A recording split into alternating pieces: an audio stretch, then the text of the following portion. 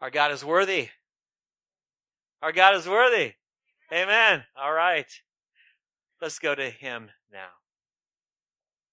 We just sang praises to you, to your name, Lord. And Lord, right now, on the other side, in the throne room, 24 elders, living creatures, myriads upon myriads upon myriads of angels and of saints who've gone on before are praising your name. And Lord, we know this because you've given us a book. This book is your word. You inspired your men to write your word. And I pray, Lord, as we open your word now to the book of Deuteronomy, the teaching of your Torah, help us, Lord, to understand. By your Spirit, Lord, may we hear it, may we apply it, may we glorify your name as a result. And we give you thanks, Father, because, Lord, we know that worship right now is great for an hour or two, but, Lord, worship is required the rest of the week as well. Help us, Lord, to live in worship. And for this, we'll give you thanks and praise. Prepare us, we pray, in Jesus' name. Well, a long time ago, I met a guy with the last name of Ruli. We called him Unruly Ruli. And, he was one of those guys who was sort of unique. You know what I'm talking about? Now, the kid had talent, no doubt, especially when it came to all things Star Wars. Now, Airman Ruli's claim was that he saw the first Star Wars movie that came out 110 times before we met. Now, I can believe it because he not only had the dialogue down perfectly, as far as I can tell, I wasn't really a Star Wars-aholic, but from what I can tell, it was perfect. But not only that, he even had a perfect imitation of R2-D2 and so many other sound effects. Now, Unruly Ruli was a Christian, although eccentric, you could probably tell. Now, he was also authentic. And if he was struggling with something, he would let you know. He didn't have a whole lot of social filters. And that's kind of typical for a guy who's 19 years old, right? But really struggled with self-control and also materialism. Now, we would often hear Ruli say, I got this. You ever hear about the I got this? He's like, I got to have this, whatever it is. Now, and he wanted the best of everything. Now, whether it was a 250-watt stereo with gigantic speakers so that the entire dorm would be able to hear his music. He also had reel-to-reel music, if you remember back in the day, right? Or if he needed a bike or wanted to buy it, he had to have the best bike there was so we can drive down and ride down to the Taragi Beach, which was, on Guam. That's where I was stationed. But with all of this, Airman Ruli had the I got it. But, I think if the truth were known, I think we would all deal, and we all do deal with the I got it from time to time. Would you agree? See, we know how things go. We walk into a store and we're fairly happy with our stuff. We've got a good computer, golf clubs or a phone or whatever. And so we go into a store just kind of browsing around. But you know what happens, right? A short time or even a long time later, what happens? You walk out with a new computer or you walk out with a new phone. The I got it strikes again. Now, I suppose getting something new to replace a perfectly good operational gadget's okay if you can afford it. But if we're not careful, we can begin to drift into the 10th commandment territory and wind up breaking it. What's the 10th commandment? It's coveting, right? Coveting is what I'm talking about. And of all the 10 commandments, the last on the list deals with our heart. One author describes covetousness this way. Coveting is a basic and pervasive evil, for it is the very root of so many forms of sin. Those who desire to be rich fall into a temptation, Paul tells Timothy, into a snare, into many senseless and hurtless desires that plunge men into ruin and destruction, 1 Timothy 6. It lies behind biblical examples of theft, Joshua 7, lying, 2 Kings 5, domestic trouble, Proverbs 15, and even murder, Ezekiel 22. In Colossians 3:5, Paul actually termed it nothing less than idolatry. Kind of circles the loop, doesn't it? Idolatry in 10th commandment all the way up to idolatry in the first commandment. All this and more because one's agatas got the best of them. Is there a way to deal with what is so much a part of us? Now, we know that God gave Israel the 10 commandments, and especially the command to not covet. And new covenant followers of Christ are forbidden to practice coveting. But is there a battle plan given to us in Scripture to combat this basic and pervasive evil? Yes, there is. It is found in our passage for today, Deuteronomy chapter 15, 1 to 23. Now, we have a passage for today, Deuteronomy 15. But let me give you the word for today that accompanies this passage. And the word is Shemitah. I want you to say this word with me. Shemitah. Shemitah. Yeah. Don't you like the way that sounds? Isn't that fun? Shemitah. Shemitah. Now, Shemitah is God's battle plan against covetousness, the evil that so easily besets us. Now, before we dive into the verses, let me describe what Shemitah is, how it operates, and how it affected the sons and daughters of Israel. Now, the Shemitah is, as the slide indicates, a release of a debt. Forgiveness is a way, but only one way of looking at this word. Imagine, if you will, two neighbors who are very close friends, John and Joe. John borrowed from Joe an amazingly nice zero-turn lawnmower from Joe. It's his pride and joy. And though Joe has another very capable mower, the one he loaned John is his favorite. Now imagine further that Joe's mower has been in John's possession for 2 summers. Now, John has fallen on hard times, and Joe's mower has been a huge help with his best friend. And then the Shemitah happens. And John still has Joe's mower in his garage. And because of the Shemitah, Joe's mower now becomes John's. Just like that. It has now changed owners. And Joe is not to ask for it back. That's the Shemitah at work. Now, how does that strike you? With American ears, how does that strike you? Especially you guys who have amazing zero-turn lawnmowers. Now hold what's going on the inside of you as we're going to hear our brother James read the first part of Deuteronomy 15, verses 1 to 11, for the details surrounding the 7-year Shemitah of stuff. And at the end of every 7 years, you shall grant a release. And this is the manner of the release. Every creditor shall release what has been lent to his neighbor. He shall not exact it of his neighbor, his brother, because the Lord's release has been proclaimed. Of a foreigner you may exact it, but whatever is yours in your brother's hands, your hand shall release. But there will be no poor among you, for the Lord will bless you in the land that the Lord your God has given you for an inheritance to possess. If only you will strictly obey the voice of the Lord your God, being careful to do all this commandment that I command you today. For the Lord your God will bless you, as he promised you, and you shall lend to many nations, but you shall not borrow, and you shall rule over many nations, but they shall not rule over you.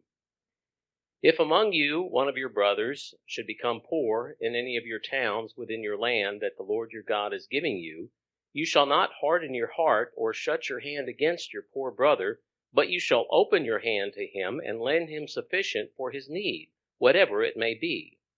Take care lest there be an unworthy thought in your heart, and you say, the 7th year, the year of release is near, and your eye look grudgingly on your poor brother, and you give him nothing, and he cry out to the Lord against you, and you be guilty of sin. You shall give to him freely, and your heart shall not be grudging when you give to him, because for this the Lord your God will bless you in all your work, and in all that you undertake, for there will never cease to be a poor in the land. Therefore I command you, you shall open wide your hand to your brother, to the needy, and to the poor in your land. Now these verses, though difficult to hear with 21st century American ears, pretty straightforward, aren't they?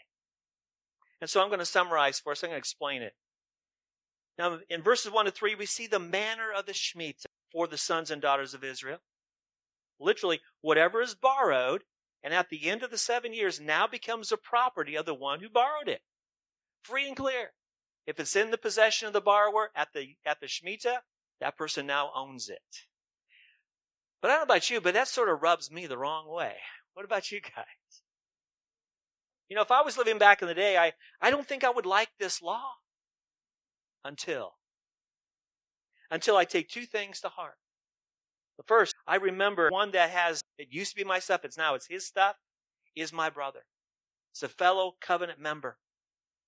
Yahweh saved both of us by his grace. And there was a time when I owned nothing as well. I was a slave in Egypt, just like he was. My brother is my equal. He is also in need. And the saying certainly applies, when we discover something of ours that's missing, right? We can't accuse someone of stealing it because we don't know what actually happened to it, but we know it's gone. And so with all that, what do we normally say? Well, that person needed it what? More than I did, right? Well, the truth is, nothing that we have is ours in the absolute sense. We may have worked hard and saved our money to buy something that we highly value, but who really owns it all? It is the Lord. Ultimately, it's his. The proper perspective that we are to have with everything that is in our purview is that we are only managers of what ultimately belongs to him. Remember what commandment the Shemitah is explaining, what's attached to. It's coveting. So let's hold on to that thought because we will come back to it in a second. There's something else we need to remember regarding Shemitah. And notice what's going on in verse 3. So if you go back again, verse 3. When someone is outside of the covenant relationship and he sees Shemitah in action between fellow Israelites, what would that do to him? Especially if the outsider has borrowed something from the Israelite. See, the Shemitah doesn't apply to him, but is only applicable to fellow Israelites. In other words, the foreigner is still on the hook to give back and to pay back what he borrowed. But I see this as a great witness, don't you? I really like what one author wrote about this. Shemitah was only between fellow Israelites. Because the foreigner was not part of the covenant, he could not enjoy its benefits. The Shemitah must have served as an inducement, enticement, an incentive to the foreigner to think about the privileges of the covenant fellowship, and he may want that for himself.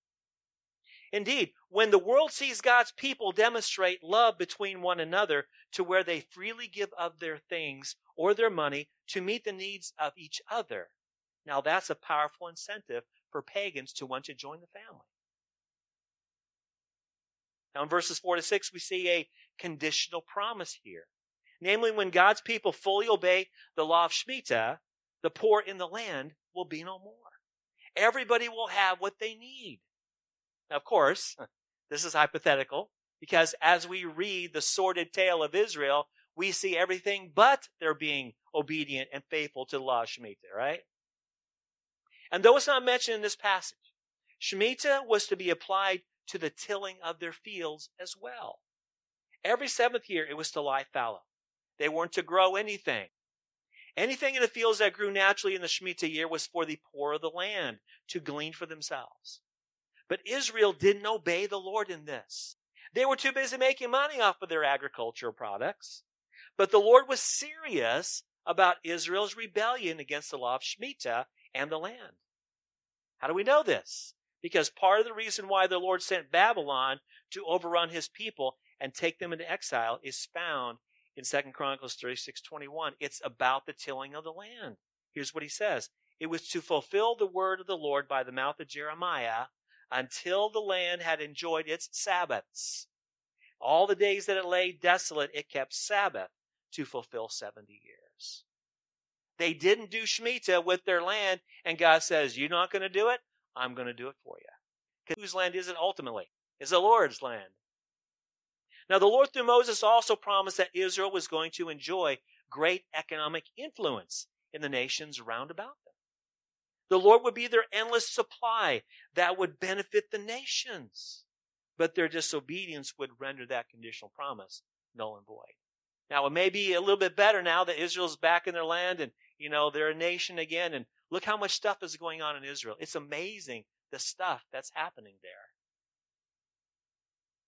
So we see now that the manner of the Shemitah and the Lord's conditional promise about the Shemitah. And now let's look at the proper attitude of the creditor faithfully practicing Shemitah. In a word, an open hand, an open heart to meet the needs of the needy brother. Again, we're talking here about fellow covenant members. In verse 7, for example, he says, don't harden your heart or shut your hand against him. In verse 8, lend to him what he needs, whatever it is. And Moses even addresses what I'm sure would be a powerful temptation here. What if one's brother seeks to borrow something to meet his need at the 11th month, 3rd week, with Shemitah right around the corner? What are you going to do with this? The one who loans his stuff just knows it will never be paid back before the deadline. And so what does that mean? That guy now will own it. So what then, Moses? What do you do with this? And Moses says, no matter. Do it anyway. With a good attitude. You know how it is, right? When you have a bad attitude and you're washing somebody's feet, be careful of the temperature of the water, right? In verse 9 he says, don't allow your eye to look grudgingly. And we're going to see this in a little bit. In verse 10, give to him freely. Your heart shall not be grudging. Again, your heart. Verse 11, open wide your hand. So what's happening here? In a word, the Lord is training them to overcome their I gottas. The heart of coveting can really be summed up in one word in this way, and the word is mine. Mine. That's the heart of coveting, isn't it? It was true in Israel's day. It is true in our day as well. And we're going to apply this to our circumstances in a little bit. So get ready, buckle up. But for God's people to meet the material or financial needs of their fellow covenant members, what does that do? It softens their hearts and lessens the power of what I call the spiritual Velcro that we all have on our hands when it comes to material possessions. Practicing Shemitah makes our hands, more of a non-stick surface. And then we can let the things that we have go to meet the needs of others. Because generosity will then reign in the heart of one who follows Yahweh. Well, that was a 7-year Shemitah concerning stuff.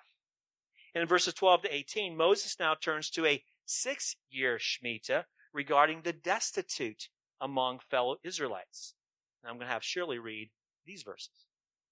If your brother, a Hebrew man or a Hebrew woman, is sold to you, he shall serve you 6 years, and in the 7th year you shall let him go free from you. And when you let him go free from you, you shall not let him go empty-handed.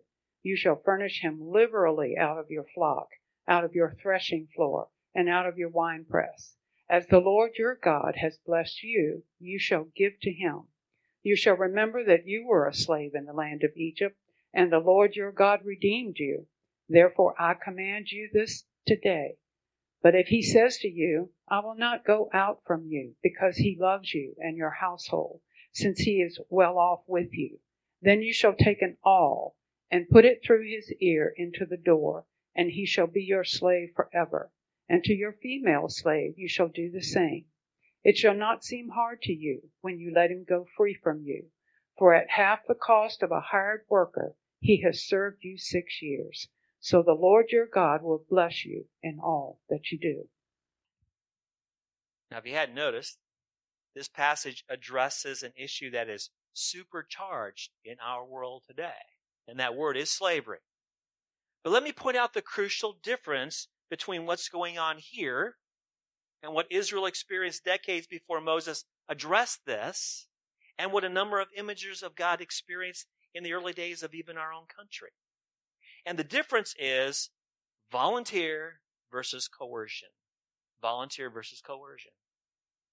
All around the world, and we know this if we know our history, and down through the ages, practically since people have been on this mud ball we call the earth, imagers of God have enslaved other imagers. Isn't that true? Sometimes it was a result of conquest.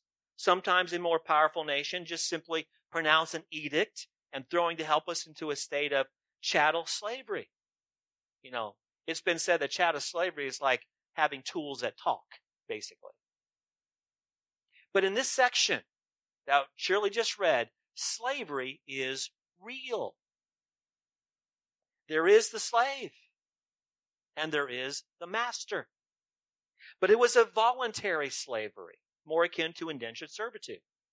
But the slave was still owned by the master. The master provided basic essentials, and the slave provided free labor. That's the way it was, right there. Not only was the indentured servitude voluntary, though, it was limited. 6 years max, the master was to release the slave. It was the master's shemitah. Unless the slave wanted to remain as an indentured servant. See, there was a reason why the person sold himself to the master. And what was that? Let me just say it. I ain't got no food, right? I ain't got nothing. And so he had to find a way to support himself. He sold himself as a slave to a fellow Israelite. But then what happened? As time would go on, a relationship may have been built between the master and the slave. And then maybe the servant would conclude, I have it pretty good around here, you know. I've got 3 hots in the cot, and I've got a good relationship with my master. I think I'm going to stick around for a while. And the sign of a permanent servitude was a pierced ear. But for the most part, indentured slavery was for a limited time. It wasn't for the entire lifetime of the individual. And when the 6 years max was up, the master let the slave go free. But he was to load him up with good things, and he was to let him go with a generous heart. Generosity was the issue here. Things that would prevent him from falling back into destitute poverty. The reason why he was sold himself into slavery in the first place. He needed stuff, so he wouldn't go back there. There was no welfare system in Israel. Individuals took care of one another, just like we in the body of Christ are to take care of one another. Now, the last part of the chapter has to do not so much with the law of Shemitah in a direct way, but of the principle found in Shemitah. And the principle is loud and clear. It has to do with their firstborn animals. They were treated special, and when the time was right, they were to properly sacrifice them as a reminder that God owns every firstborn which comes out of the womb, whether animal or human. And with this in mind, Herbie is going to read this part of the Shemitah law, Deuteronomy 15, 19 to 23. And all the firstborn males that are born of your herd and flock you shall dedicate to the Lord your God. You shall do no work with the firstborn of your herd, nor shear the firstborn of your flock. You shall eat it, you and your household, before the Lord your God, year by year, at the place that the Lord will choose. But if it has any blemish, if it is lame or blind, or has any serious blemish whatever, you shall not sacrifice it to the Lord your God. You shall eat it within your towns. The unclean and the clean alike may eat it, as though it were a gazelle or a deer. Only you shall not eat its blood. You shall pour it out on the ground like water. Now, having heard this, I'm sure you might be thinking, what in the world does this have to do with the Shemitah law? Think principle here, though, rather than specifics. Remember that Shemitah's basic idea means release, a remission. In this case, it was a reminder of what happened to Israel back in Egypt. Now, we know the story, don't we? We just heard about it in the Seder. You know, some of us had participated in that. God told Moses to tell Pharaoh to let his people to release them. But Pharaoh's failure would cost him dearly. Exodus 4, the Lord says to Moses, you shall say to Pharaoh, thus says the Lord, Israel is my firstborn son. And I say to you, let my son go, that he may serve me.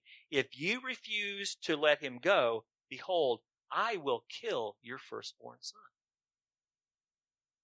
And this is the point. One of the reasons, humanly speaking, that Israel was standing before Moses on the day that he was talking about this, getting them ready to enter in the promised land, was because of release, of Shemitah. Pharaoh released Yahweh's firstborn son, but tragically, it cost the life of the son of Egypt's king in the process.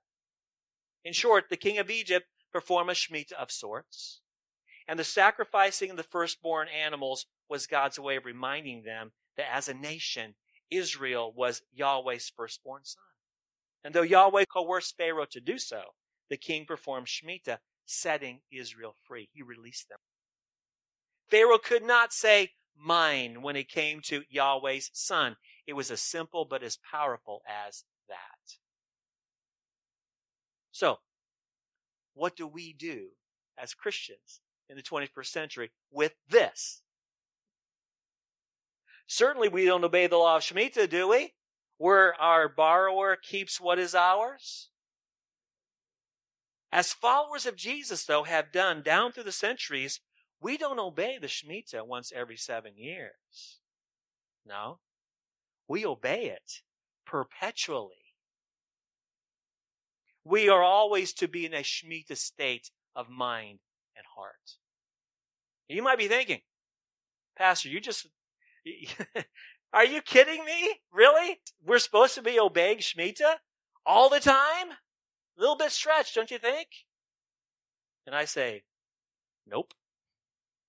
And what I hope to help us understand today is that the key to true love and unity and even ministry involves us perpetually applying Shemitah.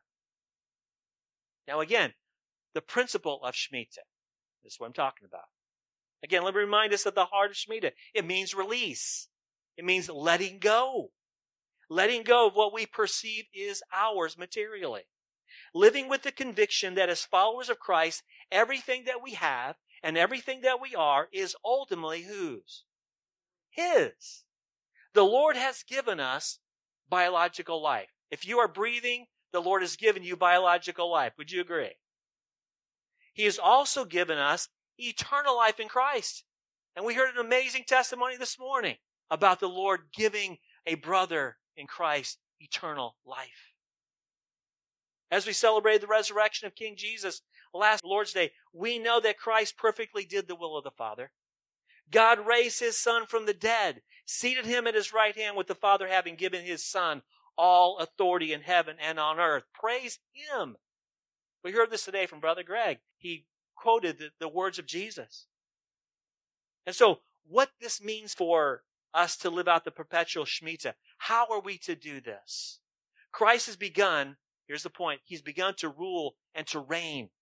He has bought and paid for all nations. And in the big picture sense, there is one kingdom with Christ as the king. It is true that there are many sub-kingdoms overall. I mean, Iraq, I think, refers to himself as a kingdom. But overall, there is one kingdom, and Christ is king. It's just a matter of time till he returns and he completely rules every kingdom here on this planet. Now, Christ's life, death, resurrection, and present reign at the right hand of the Father means that the kingdom of God has begun. And that means for all of Christ's disciples, 2 words, 2 principles have become true. And these 2 principles, these 2 words, are to characterize us. And the more loyally we show him as we follow our Lord, the more loyalty we have, the more prominent these 2 principles will be in our lives. Principle of give and the principle of forgive. Give and forgive. And the foundation upon which these words stand as followers of Jesus is Shemitah, the release. From beginning to end, our lives as Christians are to display perpetual, open-handed generosity of the things the Lord has graciously entrusted to us. And as we do, what happens to the pervasive evil that resides in our hearts, namely coveting? It has less of a hold on us.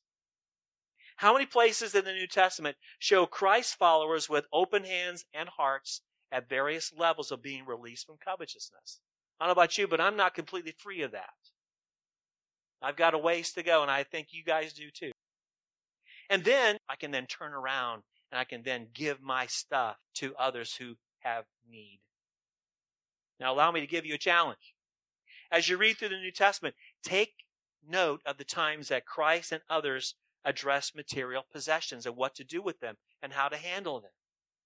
Also take note of how the early Christians were guided as well by the give principle. And let me give you just a few places to whet your appetite as we talk about this. In Luke chapter 3, for example, John the Baptist was the voice of one crying in the wilderness, "Prepare the way of the Lord." He baptized and he preached repentance. And that's a great thing. But he insisted that it wasn't enough to merely turn from sin. Bear fruits in keeping with repentance is what he said. And the people asked him, "Okay, John, if that's the case, what do we do? How do we apply this?" And what did John say? Shemitah. That's what he said. Well, not really those words, but in principle he said, release yourself from claiming that all you have is your own. Whoever has 2 tunics, give the person who has none.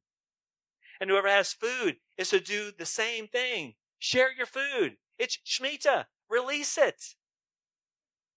In the greatest sermon ever preached, Jesus said Shemitah, the principle.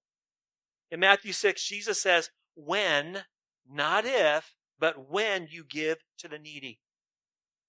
Later in the same chapter, in essence, he said Shemitah again. Verse 23, he mentioned those who had a bad eye. Now, if we were part of Jesus' audience listening to this, we would know immediately what it means. And what it means is stinginess with stuff. That's what a bad eye is. It's like an appalling lack of Shemitah. Remember what we just read earlier in Deuteronomy, where Moses instructed the one loaning something to his brother, says, don't look with a bad eye, or don't look grudgingly with your eyes on your brother if they have a need. In Matthew 6:24, Jesus said, it is impossible to practice Shemitah, open-handed generosity, to meet the needs of those in the family of God, if one is devoted to mammon. In Luke chapter 6, Jesus said, Shemitah. Well, again, you know what I'm talking about. Give to everyone who begs of you. Again, Shemitah, open-handed generosity. The Lord said in Luke 6:35, and he said Shemitah then, even when it comes to how his disciples are to treat their enemies. But love your enemies and do good and lend, expecting nothing in return. If that's not Shemitah, I don't know what is. And your reward will be great, and you will be sons and daughters of the Most High, for he is kind to the ungrateful and the evil. Time fails us to even begin to dive into how the early church practiced Shemitah. When they were filled with the Spirit, and you look through the Acts chapters 1 through 6, you'll see what happened. They practiced open-handed generosity all the time there. And don't forget Paul's description of Shemitah in 2 Corinthians 8 and 9 in Principles of Giving. And the capstone of this passage was these simple words, God loves a cheerful giver, one who faithfully practices Shemitah. Now, there's so much more that we can and we should say about this. But we got to go on. The clock is unkind, yes. But now, let's talk a little bit about the forgive principle. You know, we've talked about the give principle. Let's talk about the forgive principle. Remember that Shemitah means release. It literally means to forgive. And as followers of Jesus, we are to demonstrate perpetual Shemitah by forgiving those who have sinned against us. To forgive means to let it go. And in a nutshell, we are to release ourselves from the right to retaliate when someone offends us, when someone hurts us, when someone sins against us. We need to release that right and entrust ourselves to the Lord. Imagine the most expensive, most delicate glass ball ever made. Big enough to fit into your hand. And now imagine that you are best friends with the owner of this most exquisite piece of art. Your friend invites you over to his house. There in full display out in the open is this glass ball that you've heard so much about and that he has talked about. And after exchanging pleasantries, your friend has to leave the room to go take an emergency phone call. The most beautiful glass ball ever made is right there, and you're alone in the room. I see some people. I know where I'm going with this. It's your friend's pride and joy. The temptation gets too much for you. So you get up. You go over to the glass ball. It really is magnificent. And you're taken in by its beauty. And all of a sudden, your friend comes back into the room. And you are completely startled. Now what? What do you do with this? There's no way you can pay him for it. Sorry? Doesn't just seem to cut it, does it? So you stand there, brokenhearted and helpless at the shattered ball at your feet. And now your friend has a couple of options, doesn't he? He could force you to retrieve every shard of glass and force you to put it back together again. How possible would that be? He could break off his relationship with you and never see you again. He could sue the pants off of you and try to get something back. He could try to force you to make arrangements to somehow pay him back, an impossible situation. Or he could forgive, to release you of the debt, to cancel it, to perform a Shemitah. See, he is the absolute creditor here, isn't he? And you are totally indebted to him.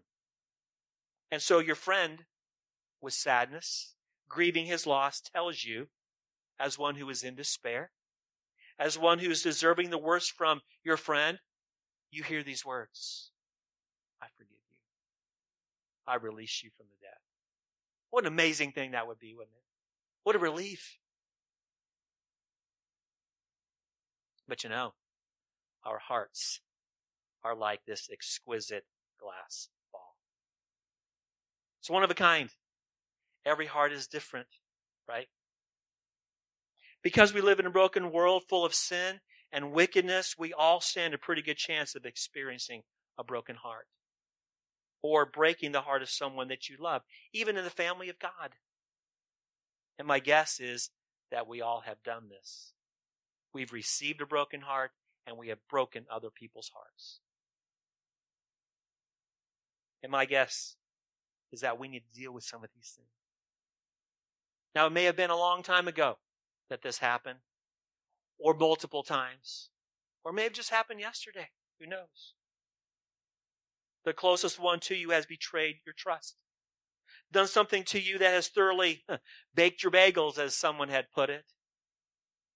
And now your heart, like that glass ball, is shattered. A million pieces.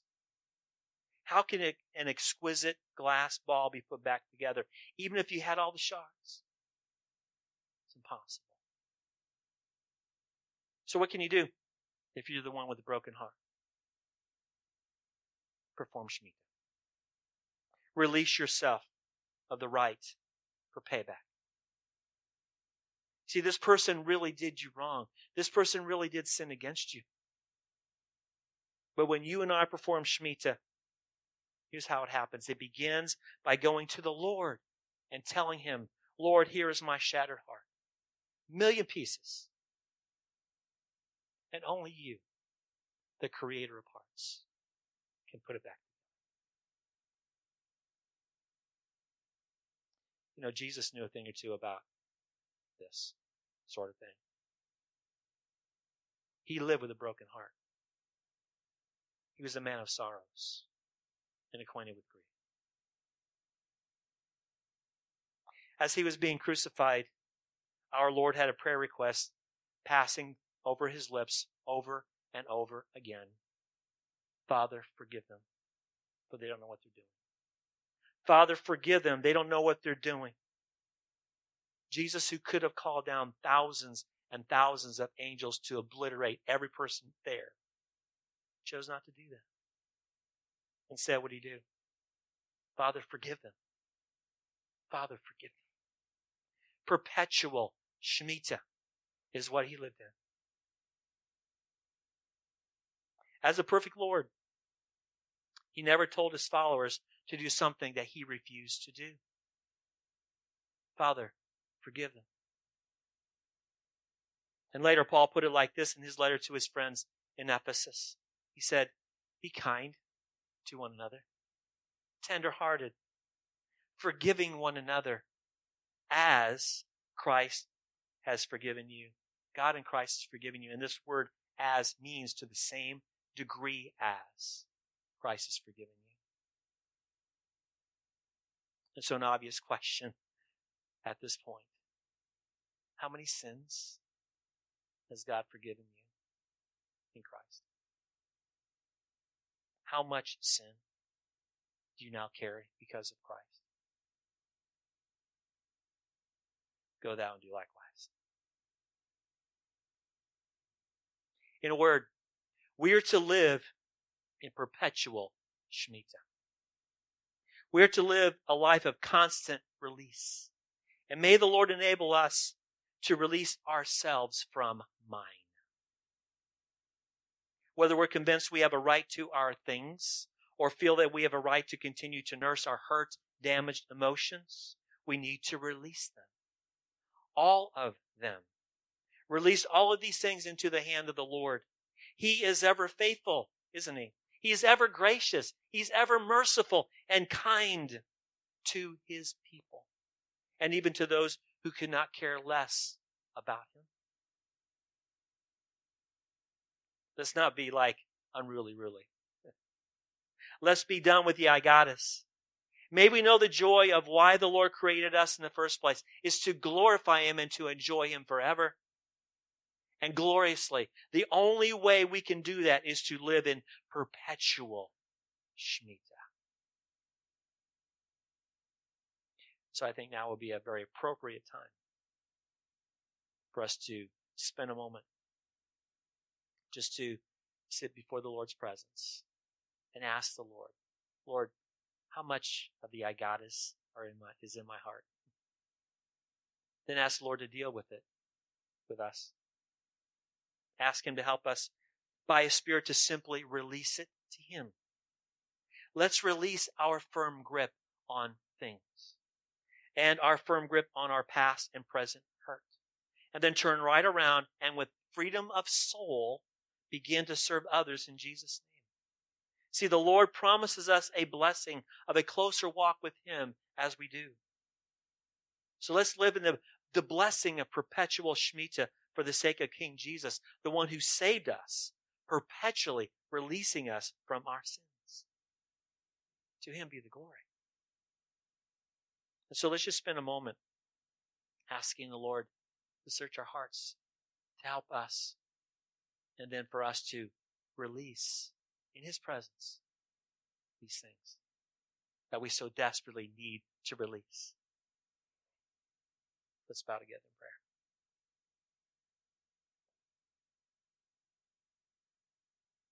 Of course, sometimes it doesn't seem fair that you create us with emotions. Sometimes, at least I do anyway, sometimes I wish I could turn my emotions off. And I have to deal with these kinds of things. These desires that I have to hold on to my stuff, to nurse grudges of even little slights people have done against me. For this human condition. We want to be in charge.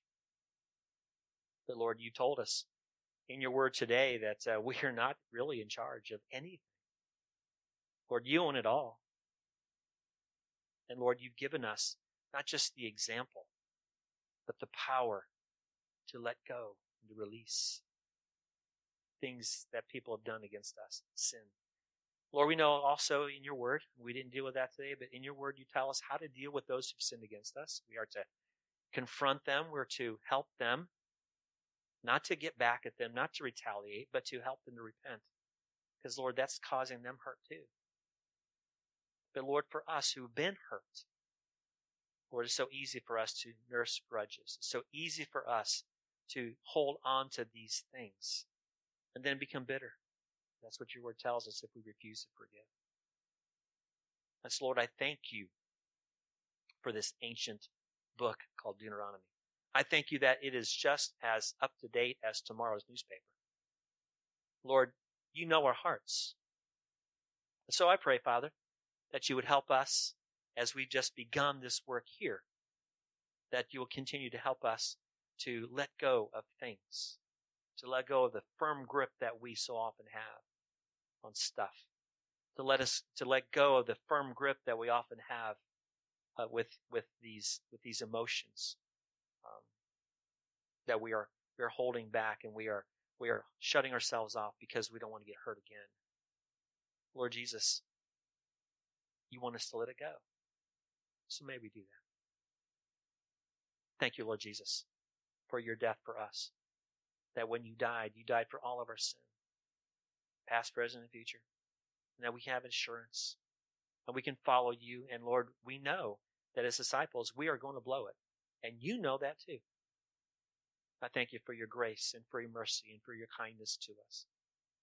Thank you, Lord, for telling us that if we come to you, then you will in no wise cast us out. We thank you for that assurance. Help us, Lord, to be faithful and to walk with you and to love you and serve you because you've loved us and served us first. I thank you now, Lord, for this time that we can go and we can turn to yet a couple more activities of worship. Help us, Lord, to worship you in spirit and in truth by singing and by giving. And may our worship of you be something that you will be pleased with. In Jesus' name we pray.